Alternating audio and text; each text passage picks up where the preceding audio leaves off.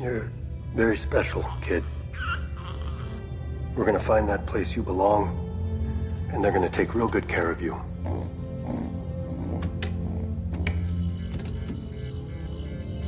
This is Tython.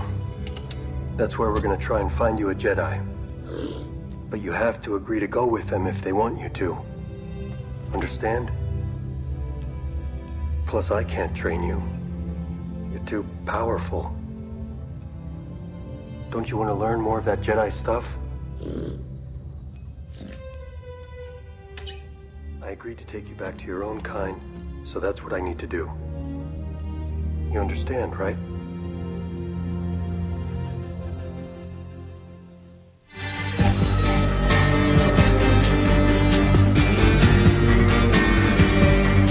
Oh, hello, everybody. Welcome to a special episode of the Wampa's Lair podcast. I am your host tonight, Carl LeClaire, and I am joined by a faithful friend, a forever Fennec Shand. We've got the one and only Jim Urso. Hey, man. Thanks for having me back on the show. Very, very excited for this discussion tonight. I think we have a lot to talk about. I know. So Jason and I have been doing the Mando watch at the start of every episode lately, but we actually decided not to do one next week because we're finally hitting the A New Hope radio drama, which is a lot to cover in an episode. And I was like, you know what, let's just not do a Mando watch to just devote to that. And I didn't expect much from this episode, in all honesty. And then, every Friday morning, you and I text after we watch the episodes, and this just floored the both of us. And I was like, you know what? Screw it. I gotta talk about this. And I was like, Jim, are you free? And luckily you were. So we are going to be talking about chapter 14, The Tragedy of season 2 of The Mandalorian. So if you have not watched and you don't want to be spoiled, turn off now, because we are going to talk about everything that went on in this episode. And there is so much character building, so many beautiful moments, in my opinion, in this episode. This is, Jim, as you and I have talked about it, this episode and chapter, oh my gosh, Bo-Katan is in chapter 13? 12. 13. 12. 12, yeah. I've been mixing up the numbers a lot now. Me too. But this episode and the Bo-Katan episode are by far, to me, the strongest. So I just was like, yeah, if we're not going to do a Mando watch on the main show next week, I'm going to be very sad not getting to talk about this. So I'm really glad. Absolutely. Of all the episodes to talk about, this is definitely one of the top tier ones, like we said. Oh, no question. So like I just said, we are going to dive right into this. There's nothing else for us to cover except for this episode. So this is your last chance. If you've not watched, please turn off now, because we're not going to hold back. So there you go. You've got that was your opportunity. Jim, let's just start talking about this. This episode finally opens with The Mandalorian. Last week's opened with Ahsoka, which was cool, but it's like, not her story. I want Mandalorian. So it was really cool. And it reminded me a lot of the opening of, I believe it's chapter 14, which is when they're going back to meet up with Cara and Greef and Mando and the child. It's just another beautiful glimpse into the relationship that these two are building. And you've got Din essentially saying to the child, to Grogu, which, by the way, I love when he's like, Grogu, and he chuckles. Yeah, I think we all do. He chuckles when Grogu immediately responds, which I think is just so adorable. I think he really gets a kick out of it too. But, yeah, it's excellent. And what I love about this opening little segment, though, between the two of them is I really feel that for the Mandalorian, there's a sadness he's carrying right now, knowing that it might be time for him to finally let the child go. And he kind of confesses, I'm not strong enough to train you. I'm not powerful like you are. You're special, kid. I can't do this. And there's to me, there's a dejection there. He's really sad that in his mind that this relationship he has been building is kind of reaching its end. And I think that really bums him out, that he almost sees himself as beneath the child, and he's not good enough to take care of him. What'd you think of this opening? I would totally agree with that. I mean, you sense a strong feeling of like a lack of confidence in himself, like almost like self-degradation. Like the way that he has that very prominent like emotional outburst where he's like, oh, I just can't do this. I mean, he just immediately is defeated and doesn't have the confidence within himself that he, of all people, could help train this child.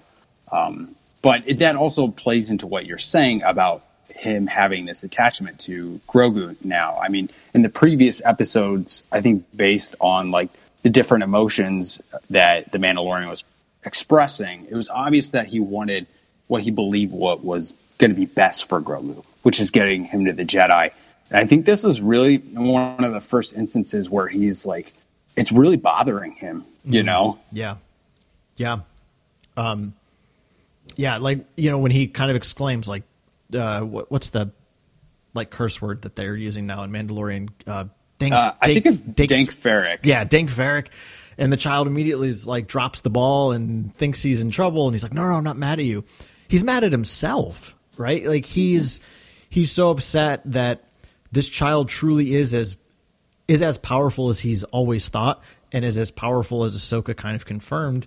And like you were just saying, Jim, like he feels like he is not adequate to train the child, to be there for the child. And, man, that just like that immediately drew me right into this episode because, what I have loved about this show is that it's about these two characters. That was like why the last week's episode just still is not my favorite. It was a great episode. It was really cool, but it didn't feel like a Mandalorian episode in a lot of ways to me. And I don't mean to like denigrate it because it was obviously a great episode, but this show was supposed to be about Din and the child, and last week's didn't feel like that at all. So it was just really good to start this episode with the two of them, and you really feel that connection too. Like the child also, because he's like, you know, if we find the Jedi, you have to agree to go with them. And it's almost like the child is like, I don't think I'm going to want to, you know? Right. Grogu like wants to be with Din, I think, as much as Din really does want to be with Grogu. Mm-hmm. Well, the other thing too is like this scene is very critical for making the end of this episode very impactful. Which I'm sure we'll discuss a little bit later. But yeah, establishing that there's that emotional connection to them, like it's very established. It's very intimate at this point. It's very integral. I mean, not just to this episode, to the show. And I think it's one of the best, you know, instances we've seen of like this relationship between the two of them and how it's grown. Yeah, absolutely. And like, I love the humanness of this moment, specifically, you know, coming from Mandalorian. Just, and obviously we're hitting this over the head. You know, about how he's not feeling he's capable. But I love how human that is, that something wonderful exists in your life, but you don't feel like you're worthy of having it or you're worthy of holding it. Like that's such a human thing. I mean, I'm in a new relationship right now myself that is so wonderful that sometimes I'm like, I don't know if I'm good enough for this. And I have to catch myself and be like, you know, I am. Like, I deserve this. This is great. But like, that was immediately like a connection for me to this episode and to that character of Din. Cause it's like, I understand that feeling of knowing that there's something really special in your life. And you kind of doubt yourself of like, wow, am I good enough to have this? Yeah, I think that's in general why you and I are really drawn to the Mandalorian as a character is because of his humanness. You know, he's not like a superhero. And we've seen like throughout the series, like how he displays different emotions that are very relatable and show the more human side of himself. But I think this is really the first time that we've seen a very prominent instance of like lack of confidence. Yeah. But we've seen like such a wide range of his emotions over the season, and I think that's really cool. And it just makes him even more relatable as the season goes on. Definitely. So they finally, you know, they come down to Tython, and it's great because he's like, we have to finish the ride with the the windows open, which is great. Oh, that was good. Yeah. That was not what I was expecting at all. I mean, you only have a split second to think of what that's going to be, but I was like, wait, what? And then, yeah, they're just flying through the air. That was hilarious. Yeah. I was thinking the same thing. I'm like, is he going to put the top down or something? Like, and yeah, because at first it's like, that doesn't make any sense. Yeah. Like, but then you're like, oh, yeah, it does. So they come to this, they come to this seer stone at the top of this, essentially like almost like an ancient temple. And you and I were texting about this morning about how well this temple setting really correlates to sacred spaces that exist in our own world. You sent me some pictures from a place you went to in Peru, right? Oh, yeah. Yeah, I definitely got vibes of that place that I was in Peru. It was actually for a retreat, and I was definitely getting vibes of that in this episode. Really took me back for a second. It was pretty profound. And then you said that you had like a similar connection with that set piece too, with your past experiences. Yeah. I mean, I spent a summer in Ireland a number of years ago, living at a monastery, and I went with a couple of monks to this. It's called a thin space, and it was this old like Gaelic sacred space in southern Ireland. It was the top of a hill. I wouldn't call it a mountain; it was more of a hill. But there aren't a lot of mountains in Ireland to begin with. And it was essentially just a bunch of stones, and there was a central stone in the middle of it. And what they call it a thin space because kind of the ancient culture believed that these high spaces were kind of this thin space between the sacred reality and the profane reality. So there was something really special there. I felt nothing while I was there, and I remember being really bummed about that. But it immediately, when I saw that visual in this episode, I was like, oh, this reminds me of like so many quintessential sacred spaces, right? I mean, all of Judeo-Christian tradition is about going up to mountains, like that's where God meets Moses. And, so it's really drawing from our own cultural experience to show it as this kind of like mountain piece area, where the child is going to ultimately connect with the divine force, if you will. Mm-hmm. Yeah, I think the design and production teams just really nailed this set design. I mean, not just with like the planet itself, but even with like that seeing stone architecture. And I know a lot of fans, they complain about, they want more unique environments in Star Wars. And I'm not saying that's not warranted, but to me, what's important is the environment helping to tell the story. And I hate to be cliche, but I'm going to bring up an example with Rogue One because it's going to tie in, I promise. But I mean, Doug Chiang, obviously he's like one of the lead designers in Star Wars. And he said that the color palettes of the environments in that film were reflective of Jyn Erso's character arc. And as her vision and purpose becomes more clear, so do the environments. They become brighter. And I think there's a lot of different things that you can take away about the environments with all the films, but I think this is just proof once again that Doug Chiang is a genius when it comes to telling the story through the environment and the design, because I definitely felt a sense of like sacredness with this architecture of spirituality, and also that it was like rooted in ancient history. Like this has been here for a while. Yeah. This is something like profound that's going to change the development for our characters. So I think just even with like the environment and the set, that's really, really good storytelling. Yeah, absolutely. And when they get to the mountain, there's these blue butterflies, which, Jim, do you remember? I know that these are really important to a specific group of like Star Wars fans. Like, I noticed on Twitter, like people will put blue butterflies next to their usernames. I feel like it has something to do with either World Between Worlds or Reylo. I kind of speaking out of my ignorance here. Do you understand the importance of blue butterflies in Star Wars? Because I know it's a thing, and I thought it was really neat that they were there. I'm honestly drawing a blank. The only thing I can think of, and this is a total shot in the dark, but I mentioned to you like how much I liked the last episode because of how strongly it was referencing Princess Mononoke. And I know there are different like spiritual environments in Princess Mononoke, where like the forest spirit dwells and whatnot, where you see blue butterflies like that, I believe. But I'm taking a complete shot in the dark. I could be completely wrong. Like Jon Favreau could be listening to this. He's like, wow, you're way off. Listen, if Jon Favreau's listening to this, I don't care if he hates the show. I'm just glad he's listening. So. Right. But yeah, that's a good point. I'm gonna have to look into that. Yeah, after this. Yeah, I meant to do that myself, but yeah, like I know I've seen it, and I've seen it in like some Raylo art as well. So I know that particular part of the fan community understands it. So I if you are part of that fan community, you understand the significance. I really encourage you to shoot us a message and tell us what it's about, because I did not do my homework, so I don't want to speak anymore because I'm just ignorant of what it is. But all the same, I love that they were these blue butterflies, and I love how the child's kind of enamored with it. And, you know, the Mandalorian is like, well, do you see anything? Oh, maybe they see you. I don't know. Like there's kind of this impulsiveness to him there. And to me, the way Mandalorian is like, he's almost like impatient that the child like hurry up and gets it done, even before they know anyone's, you know, on their tail.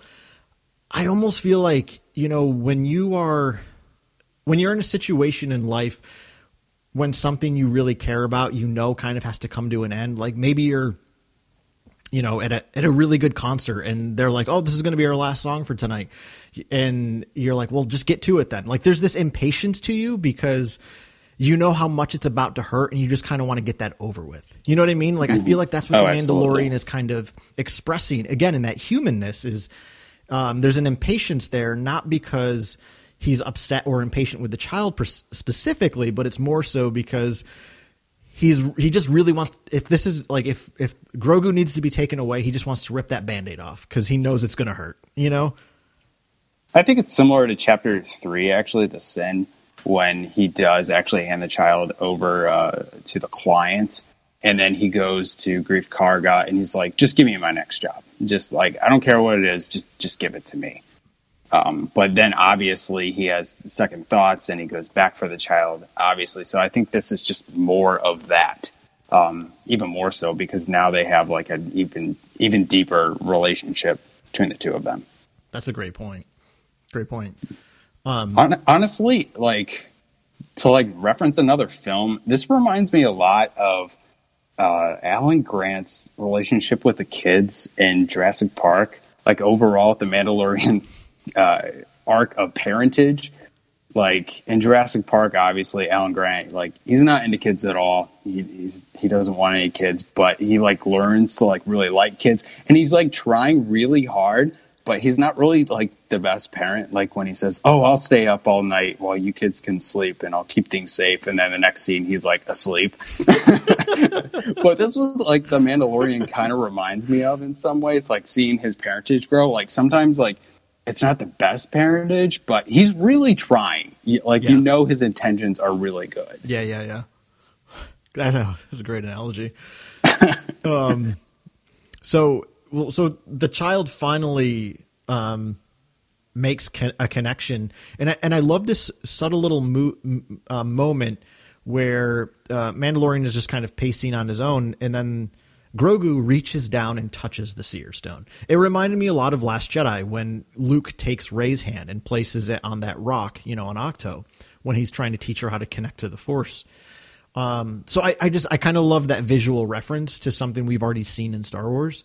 That Grogu reaches down and touches the rock, and that's when, boom, you know, this Force energy just kind of envelopes him.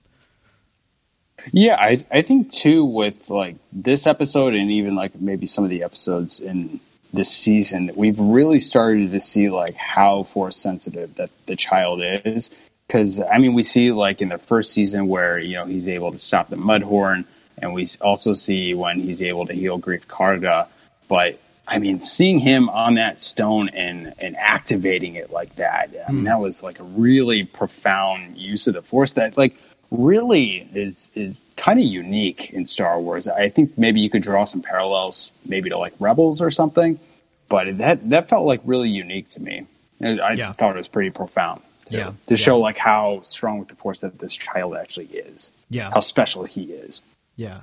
And I love how you kind of are referencing Rebels, right? Because when like Kanan and Ezra go to that one temple on Lothal, like they have to use the Force and it kind of rises up out of the ground, which was a really cool kind of new thing for the Force in the Jedi. And I was honestly kind of expecting something similar to that here. So I love that it was something different. Cause it's constantly showing us new avenues of kind of like the Force theology, if you will. So I really appreciated that. Mm-hmm.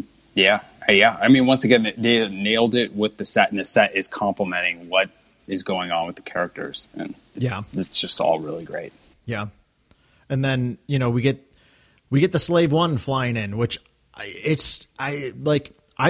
was a huge Boba Fett fan as a little kid, just because he looked awesome, even though he really does nothing in the movies. And then when they bring him in Attack of the Clones as kind of a clone, I was just like, I'm not as excited anymore.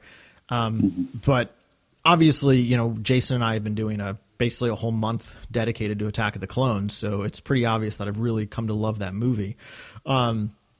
But what was so cool about seeing the Slave One flying in the sky like that is the sound. I mean, it's the exact same sound of the Slave One in Attack of the Clones. And then obviously, with eventually the Blu-ray and now the Disney Plus release of Empire Strikes Back, they've also dubbed in that sound to be the Slave One.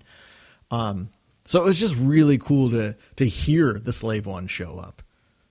Yeah, I feel like that's like half of the appeal sometimes with Star Wars for me, is just like how they can nail like production with like the sets and the cinematography and the sound mixing and the visual effects, and bring all that together. I just like really admire that, and how much work actually goes behind all of that. But yeah, that was actually something I was going to mention too, was the sound, because I think like the sound in particular in this season's been really, really good. Mm-hmm. Yeah. Mm-hmm. But that was definitely unexpected, though. I was not expecting the Slave One to pop out of the sky. Me neither. All. When he hears like something in the sky, I'm like, oh, it's probably it's like Moff Gideon, or it's the Empire. So to see the Slave One, because you and I talked about this off air, obviously, but after Chapter 9 came out with the Marshal, like, oh, we may not even see Boba Fett for the rest of the season. Like it's just there to be like, oh, he's alive. So that it really did kind of like, whoa, that's what the hell is he doing here, type of a thing. And yeah, it definitely caught me off guard in a good way, though. Yeah. So when Mando goes and like has that initial interaction with him, he's like, "Are you a Jedi?" I love the way that Boba is dressed. He's got the robes on, he's got the hood on. Part of me almost thought like he's going to pretend and say yes, because in my mind, that first viewing, what I was thinking, Jim, was, oh, somehow Boba Fett got like connected to Moff Gideon, and he's a bounty hunter again. He's going to go track them down and capture the child. So my initial thought was he's going to pretend to be a Jedi and take Grogu and screw the Mandalorian. Because I'll say this, when we got the episode title right at the beginning of the episode, The Tragedy, I was like, well, this is where the child gets abducted. There's no doubt about it in my mind. Like I knew that was going to happen. I think a lot of us saw that coming. Even at the beginning of the season, we're like, okay, if this is going to be like rock bottom for the Mandalorian, I mean, it's got to be that he loses the child at some point, has to get him back. Yeah. I think we all saw that coming. It was more of a matter of like, when's it going to happen? How's it going to happen? Yeah. Yeah. But I thought it was really interesting how Boba is really trying to de-escalate things here. I love Fennec Shand being back. So we finally got the answer to who was that showed up at the end of that episode in, Chapter 5. Clearly it was Boba Fett. I mean, a lot of people were guessing Boba Fett. Some people thought I thought Cad Bane. So it's neat to get that confirmation. And I love how Boba Fett and Fennec Shand are working together. And Boba Fett in this episode is different from anything I've ever expected of him. And what I mean by that is there's also a humanness to him. And I feel like his experience of surviving the Sarlacc and then just being kind of left for dead in the sands of Tatooine,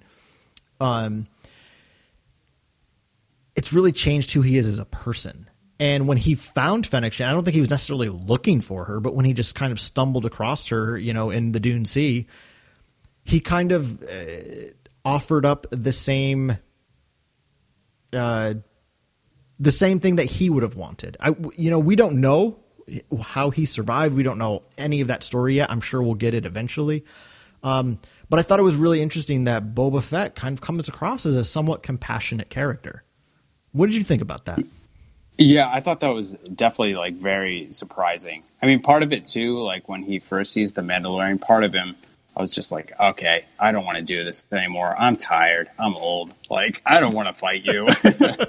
Yeah. But like on a more like introspective note, I guess, like he says that he's not loyal to anybody but himself, but he's still a man of honor. And like Bo-Katan, he operates by his own interpretation of the code. And I think Din might be in the kind of like in the process of creating his own code of what it means to be a Mandalorian after everything he's experienced this season, specifically with Bo-Katan and Boba Fett now. And I mean, I absolutely love that. I mean, it's taking the good parts of the old, retiring the bad and evolving with the new. And, I think that Bo-Katan and Boba's personal sense of honor is something that the Mandalorian will carry forward for himself. Whatever he decides with his own code, possibly. Right. He's always had a sense of honor, but I think it's going to have a more like personal focus, I guess, instead of being just like a predetermined pattern of belief. Yeah, if that makes sense. Yeah, absolutely. I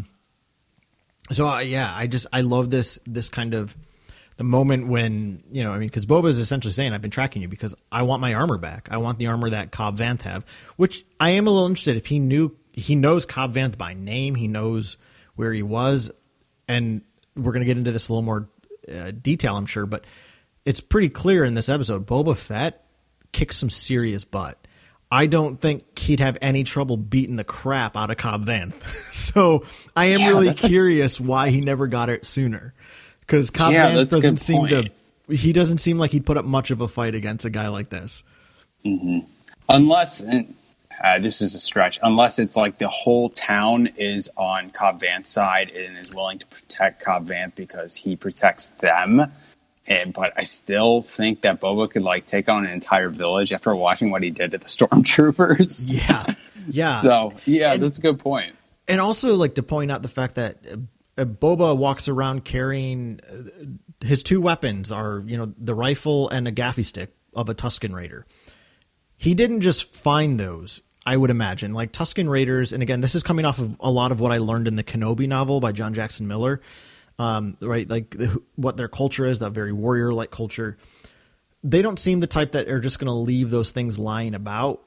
I almost wonder if like Boba Fett like ambushed a Tusken Raider or a small party of them and he took them, right? It wasn't like he found them and made them his. Again, this is just pure speculation, but watching the way he fought, like I wouldn't be surprised if he just rolled up on a small band of Tusken Raiders and just killed them and took their stuff. Yeah, it's possible. Or it could even be the opposite where, he takes the approach that the Mandalorian does with like negotiating with him. I guess it's really at like what time period he would have acquired those. If we're talking like immediately after the Sarlacc, like he's going to ambush those Tuskens. If we're talking like 2 years after that, okay, maybe he's going to negotiate. Yeah. Well, for all we know, maybe some Tuskens found him lying outside the Sarlacc and took him in, and then he just leaves them. Who knows, right? Like, I don't swear allegiance to anybody. Maybe they brought him in, and he refused to swear allegiance to them, so he just walks away. Who knows, right? This is speculation.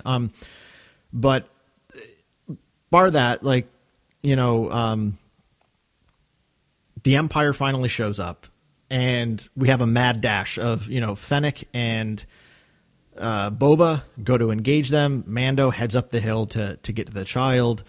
And we just, to me, again, like just some more classic Star Wars fun action and adventure.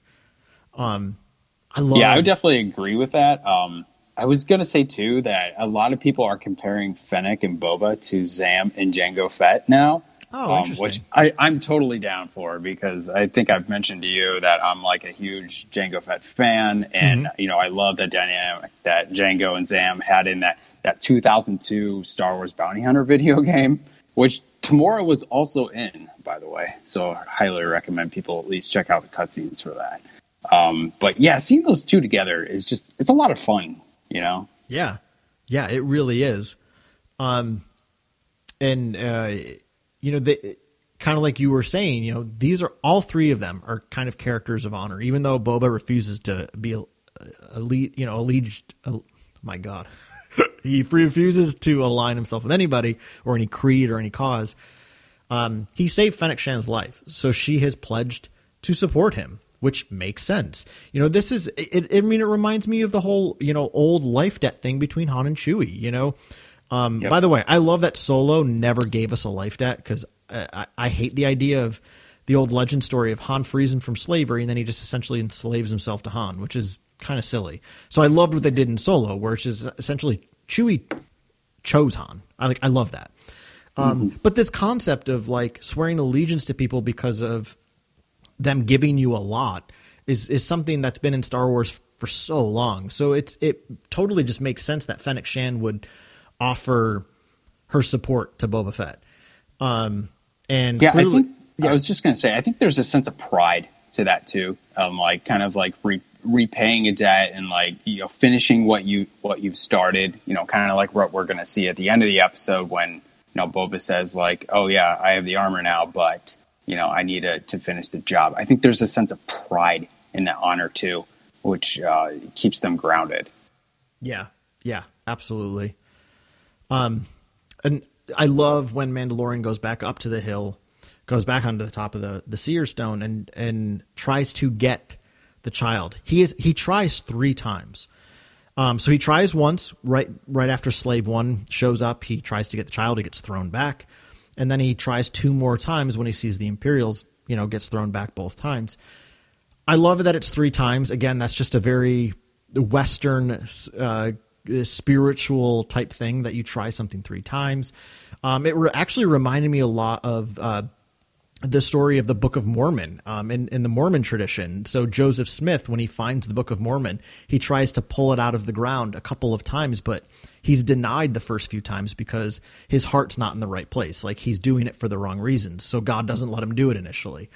So I kind of love that correlation to like these old religious origin story type things where Din is trying to pull him away, even though this is something that really needs to happen. And I love after the 3rd time and when he fails, he says, all right, I'm going to protect you. I'll delay them as long as I can. Like that's your purpose, Din, is just to protect him. He's doing what he needs to do. What you need to do, what you're called to do in your relationship to Grogu is to protect him. And then of course, as soon as he starts running back down the hill, Grogu's done, Right. That's always how it works out. But one thing I did like about that too was just with the effects was like how they muffled the sound. It was almost like through Grogu's perspective of trying to hear the Mandalorian reaching out to him. It's just like a moment that you don't really. I don't even think we've seen a moment like that in Star Wars where the sound is like that. The dialogue it's like that. But it stands out so much that it says to the audience, like, this is a profound moment. Something significant is going to happen. You need to pay attention. So I really liked that. Yeah, for sure. We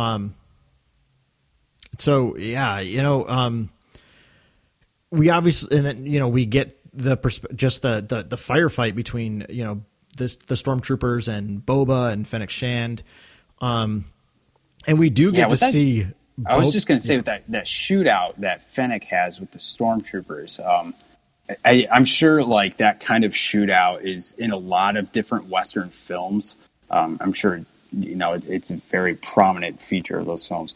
But I don't know if you've seen Hell or High Water. It just came out like a few years ago, but that's just like one of the Westerns I'm more familiar with. And like I definitely got some really strong vibes from Hell or High Water with this scene in particular. But I mean, it's just like great Western storytelling, really. Yeah. And the visual of, kind of this rocky mountaintop, it reminded me a lot of an aspect of the Battle of Gettysburg in the Civil War. You had this battle at a place called Devil's Den that led up to Little Round Top. And you had the shootout between, the entrenched Union soldiers in the rocks up on the hills shooting at the invading Confederates. So of course the stormtroopers are the bad guys, like the Confederates were, and you've got the good guys hiding in the rocks, gunning them down. And I think that technique she does with the rock, I could be mistaken because I'm not an expert in Western films, but like I know in Hell or High Water, I mean, spoiler alert, but at the scene when they have where it's pretty similar to this, there's like a sniper on the top of a hill and he's being surrounded. Like a Jeep or a truck tries to come up the hill at him, and the driver doesn't survive. So the sniper fills it with gas, pushes it back down the hill, and then it blows up. So that just reminded me a lot when Fennec was pushing that rock down. Thinking smart, not necessarily hard. Yeah. Although it did, that was quite a feat to push that rock down the hill. Yeah, I'll say she's got some strong legs. Mm-hmm. Taking out 5 stormtroopers with one stone. Yeah. I will say it also just in my soft little heart, I was just like, oh, it's like Jar Jar with the Boombas during the Battle of Naboo. True. So, coming down the hill to take out the battle droids. One thing I wanted to say, sorry to cut you off, but with Boba's fighting style, this kind of gets to what you were saying earlier with how like the experiences, whatever experiences he's had in the last 3 years, it's changed him. And I think the brutality in his fighting style is very reflective of how he has survived since Return of the Jedi. He didn't learn those moves overnight. And that's from, not just like his years of bounty hunting, but his years of survival in a very harsh environment. And like, to me, that's just like a really great way to explain like how he survived without making it this like really drawn out scene of exposition where he's explaining for like 5 minutes. Yeah, this is how I got out of the Sarlacc inch by inch. Like, I don't need that. Right. I like being shown that through the brutality of his fighting style. Yeah. And I got to say, I love the music that Ludwig gives us for kind of like, I'm calling it basically the Boba Fett theme motif. There's a brutality to the music that immediately like works perfectly with his fighting style. Here we go. Let's hear it.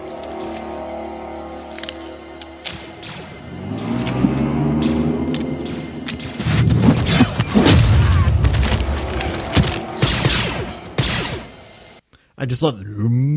Like there's just such a brutal sound to the music, to the score in that moment when Boba Fett is kicking butt, and then you combine that with Tamora's facial expressions. It's like, okay, he is out to whack some stormtroopers like the Armorer did at the end of season 1.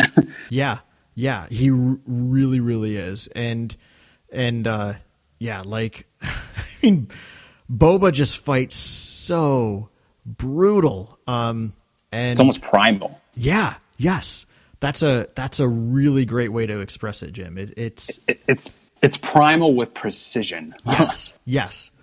Here's just a tiny bit more.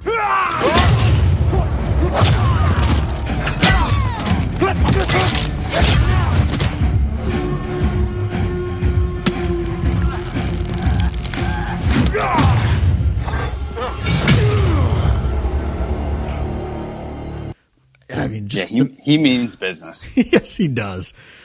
Man, it's just just brutal. But one of the interesting things is, though, do you think in Boba's mind, his ferocity is rooted in him saying that he will protect the child if he gets the armor? So does he think, like, is he that confident he's going to get the armor and he's doing this so he can hold his end of the deal up? I didn't think of that, Or it's just a matter of survival too for him. I think this is just how he fights now. And I think that's a great point though, Jim, that he's so close to getting what he's been seeking, right? Again, we don't know the story of how he's been trying to get his armor, but it makes sense that this armor is just as much part of his identity as Din Djarin's armor is for him, right? So he's so close to getting it. All he's got to do is, defend them against these stormtroopers here. There's a tenacity to that fight. The way you pose that question, Jim, it also makes me think a little bit of Ben Solo just wrecking the Knights of Ren in Rise of Skywalker. I still think the choreography of that fight is absolutely lame as heck, but the fact that he dispatches them so quickly is because he's going after what he's really been after. He's really seeking Rey. He's got to get to her. So he's going to do whatever it takes to get there. And he just cuts through them like butter. And I feel like that's a great way of kind of placing how Boba's fighting here is he knows that the Mandalorian has his armor. He's so close to getting it back. So there's just like this ferociousness that he's going to fight with because he just wants this to be over so he can get that part of his identity back. Yeah, I think that's the key. It's part of his identity. I think that's part of the key with like the whole "this is the way," and I don't think that's been like explicitly explained yet throughout the series, and I don't think it has to be because there's different ways you could interpret it. But for me, it's like a matter of identity, which is like one of the most important aspects of yourself, really. So yeah, I think, like you said, part of that primal fighting style to him and that ferocity is rooted in him wanting that armor because it is his identity. He's getting his identity back. And you even see when he like struts out with that armor that he's like, okay, I haven't even like leveled up version of the confidence that I had. Wait till you see what I'm about to do. Yeah, for sure. And, you know, after he dispatches some stormtroopers, he happens to just notice it, just sitting there inside of, the Razor Crest. And he goes and gets it, which is a good thing because they needed him. As Fennec and Mandalorian are getting surrounded. I also love how Mandalorian just kind of stands out in the front and lets his Beskar soak up shots. I mean, he does the same thing, in chapter 11. The Bo-Katan The Bo-Katan episode, right, where he runs forward. And what I've always thought of, I love that moment in the Bo-Katan episode mainly because just the music there, it's like a really cool statement of his theme. But it's also what we learned in that episode about him is he's part of a fanatic group in the Mandalorian culture. Like he's an evangelical Mandalorian. Like he's a fundamentalist Mandalorian. There's a little bit of this like almost recklessness to him. And we see that in that moment. And his armor's, honestly, I would say his armor is better made than the majority of Mandalorian armor. And the way he just kind of stands there and takes the shot so that Fennec Shan can kind of use him as a body shield. Again, just kind of, to me, brings up that sense of like, there's a fanaticism to the Mandalorian.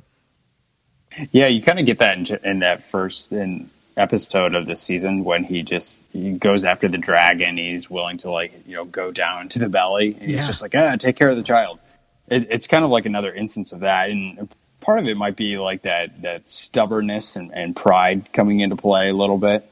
But I think we're starting to see a lot of that evolve with him. Yeah. And that it's just a cool scene too. I mean, I think it's important that Star Wars has these moments that are just like really cool too. That's part of Star Wars. It is part of Star Wars. Yeah.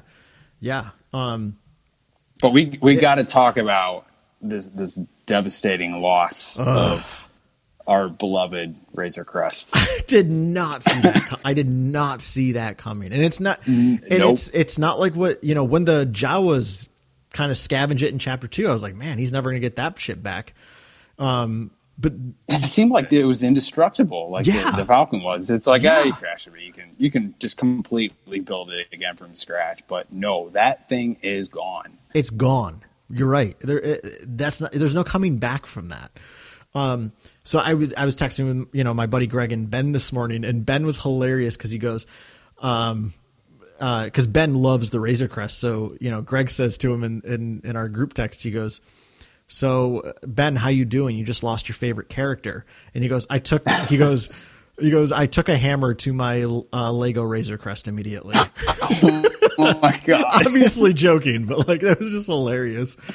But threw it off a balcony. Yeah. I mean, I just didn't see that coming. And this is the first real big gut punch to the Mandalorian. Like that is, I mean, and this would be like Han Solo watching the Falcon get blown up, right? I mean, that was his home. That's also part of his identity. It's his home it's his home on wheels, and it just gets blown up in front of him. And even though he's wearing a helmet, I feel like just the way they shoot, they kind of zoom up from the bottom of his helmet. Like you see the despair on a helmeted face.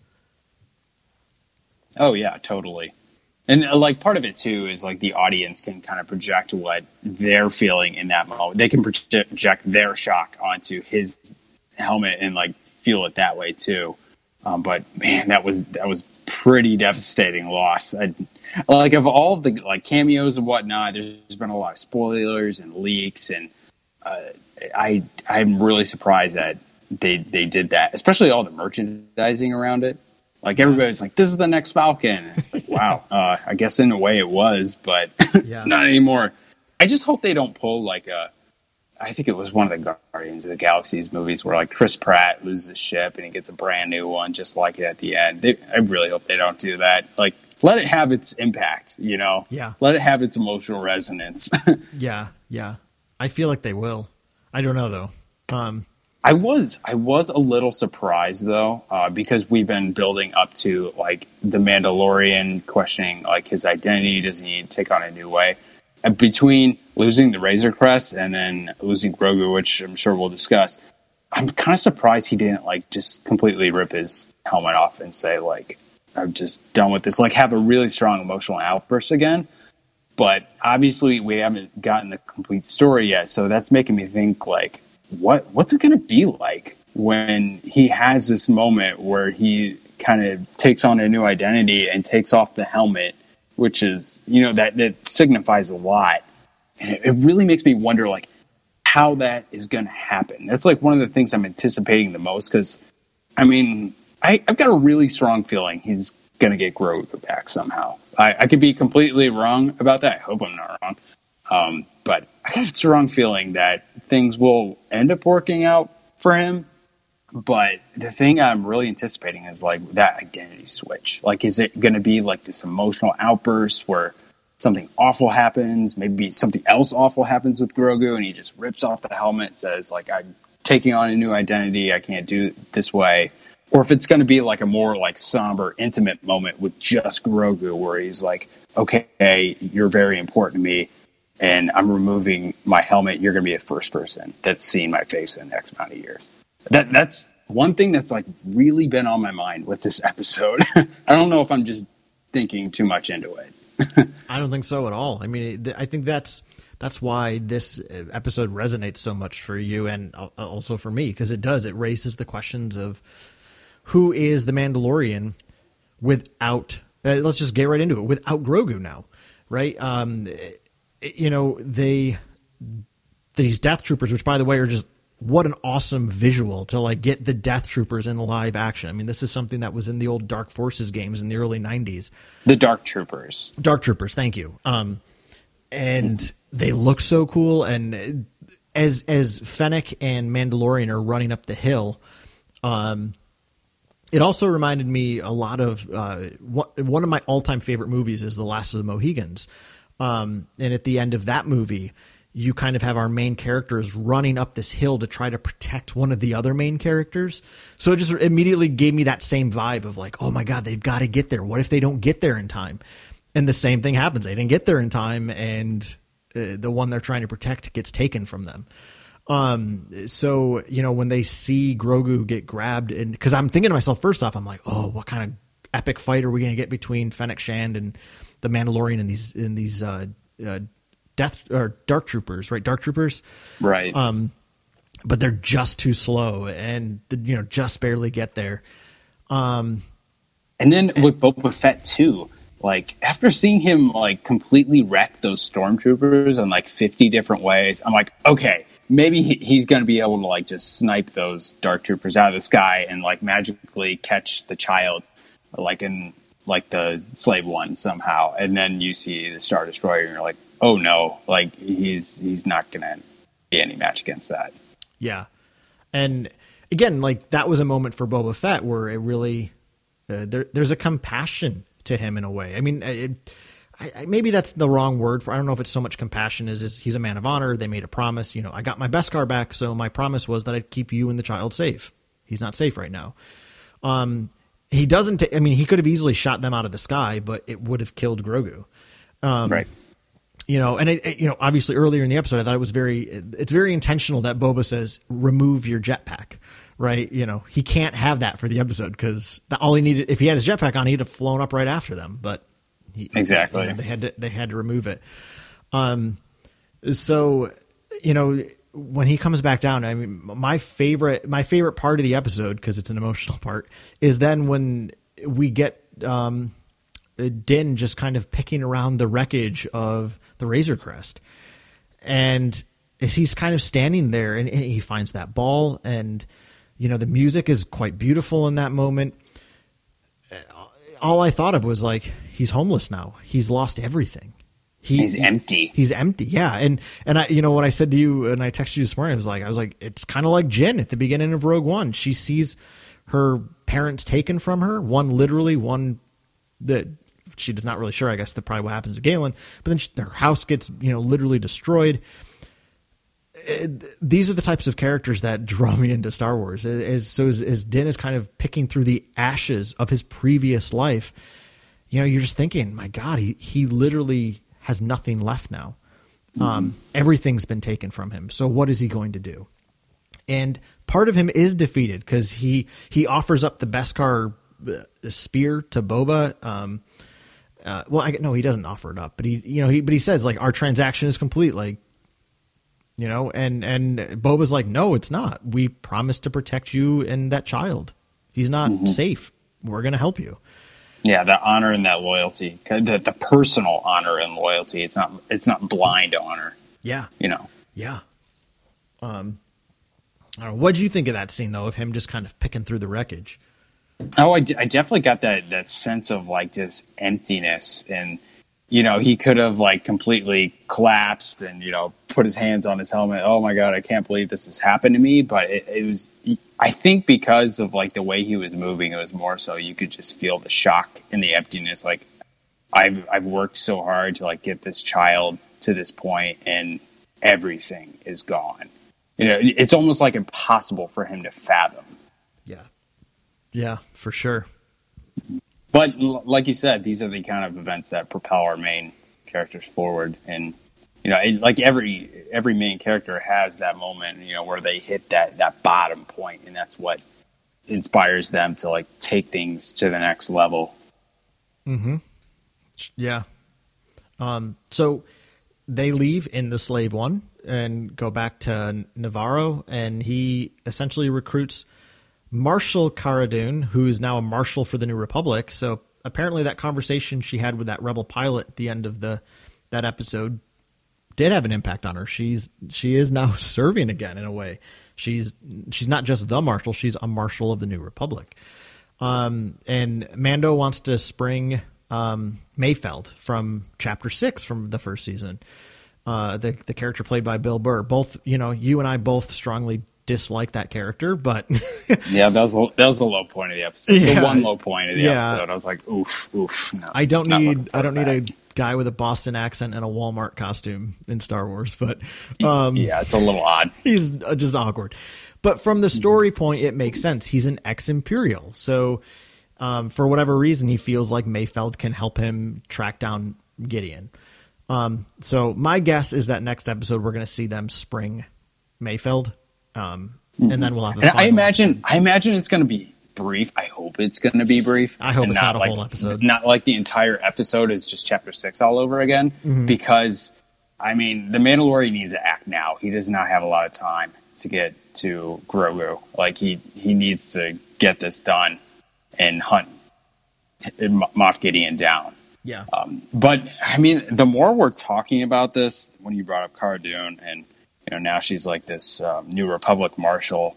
It's just getting to this theme of identity with this episode and taking on a new identity, you know, setting aside certain aspects of the old that don't work for you and, you know, taking on newer ones and being able to grow and being able to change like those predetermined patterns of belief that you've been following. And like you see with Cara, you see with Boba. And I mean, that's just playing into what's going on with the Mandalorian as a character too. That's really, really good storytelling. The more I think about it. Yeah, absolutely. But then of course we get, I was just going to say, then we get the infamous Moff Gideon. Yeah. My gosh. Giancarlo Esposito, I believe is the actor's name. He's just a great villain. I mean, he was absolutely incredible as Gus Fring in Breaking Bad and Better Call Saul. And he brings that same energy to Moff Gideon. And it's great when he's walking into the cell and Grogu is just using the Force to slap around some stormtroopers, and he's just so impressed. But poor little Grogu just collapses and then is stunned. And I mean, we know what they're after him for. They want to harvest his blood. So I mean, again, just a very ominous closing to the episode. Yeah, Moff Gideon, he's in the same like villain category for me as Tarkin is, in that he's intimidating through his words and demeanor, not necessarily through like an overwhelming physical presence or like a specific fighting style. And like personally, I find villains like Tarkin and Gideon, that don't place a lot of value on life to be some of the most intimidating and dangerous villains for our heroes to deal with. So I think he's incredibly effective. Absolutely. And that's a great comparison. I hate Tarkin so much. And that's what makes him a great villain. Like, I don't hate him in the sense of like, I don't think he's a good character. I hate him because like, that's what you should do. And he is scarier than Darth Vader. In a lot of ways in A New Hope, I would say. Cause Vader is a physical brute, but there's a calculated genius and I mean, he's a mad genius. He's a genius. But disregard for any kind of life, like zero form of empathy. Yeah. And I think that's present with both of them. There's just zero empathy, and you can't reason with somebody like that. And that's what kind of makes them intimidating as well. Yeah. Yeah, that's so true. So we just doubled the time of the episode by talking about it, which I'm really not surprised. Do you have anything else you want to say before we kind of wrap it up? I think we've just about covered everything. It's a really exciting time to be a Star Wars fan. I will say that. Yes. I mean, I'm at like movie level hype and anticipation. Like I didn't feel like I had that like during season 1 necessarily, because season 1 felt very like serialized, a lot more serialized, and we didn't have as much of an idea of where it was going. But I would say like with these next 2 episodes, it's like movie level hype for me right now. I'm like chomping at the bit to get the rest of the story, and it's a good time to be a Star Wars fan, like I said. Yeah, right there with you. Yeah, so we got 2 episodes left. So we'll find out. We'll know before Christmas how this season ends. And they've obviously, right, they've already, Favreau's already said that he's written the 3rd season. I don't think they've started production yet. Obviously, COVID is still happening. I mean, luckily they were able to wrap most of this before the pandemic stopped filming, at least. So I don't know when they'll start filming. So we may not get the 3rd season, late next year. It may. Who knows? I'm not going to. I am hopeful because Diego Luna posted a video of him saying some very cryptic things that he's in London right now doing some filming on a little project. Okay, I think he posted that today, and we all know that he's doing the Cassian Andor show. So that gives me hope that season 3 of The Mandalorian will be progressing sooner than later. That's a good point. With hopefully all the safety protocols in place to keep everybody safe while shooting. But yeah, it seems like they might have things down with that and might be able to keep the production going. So that's good news to me because I love the show. Yeah, good point. Because there's a rumor came out today that Kenobi finally starts shooting in January, and they're actually using Boston supposedly as a filming location. Yeah, I did see that too. Yeah, so I got to put on my Boba Fett pants and try to track down Ewan McGregor. If he's in you can pull it off. Yeah, no problem. Hey, I'm the co-host of the Wampus Lair. Like, what's that? You'll be like the infamous jeans guy in the last. I'll be in the first screening, but then they'll Photoshop me out by the second day. Yeah, you got to get a screen cap real quick. Yeah, I know it.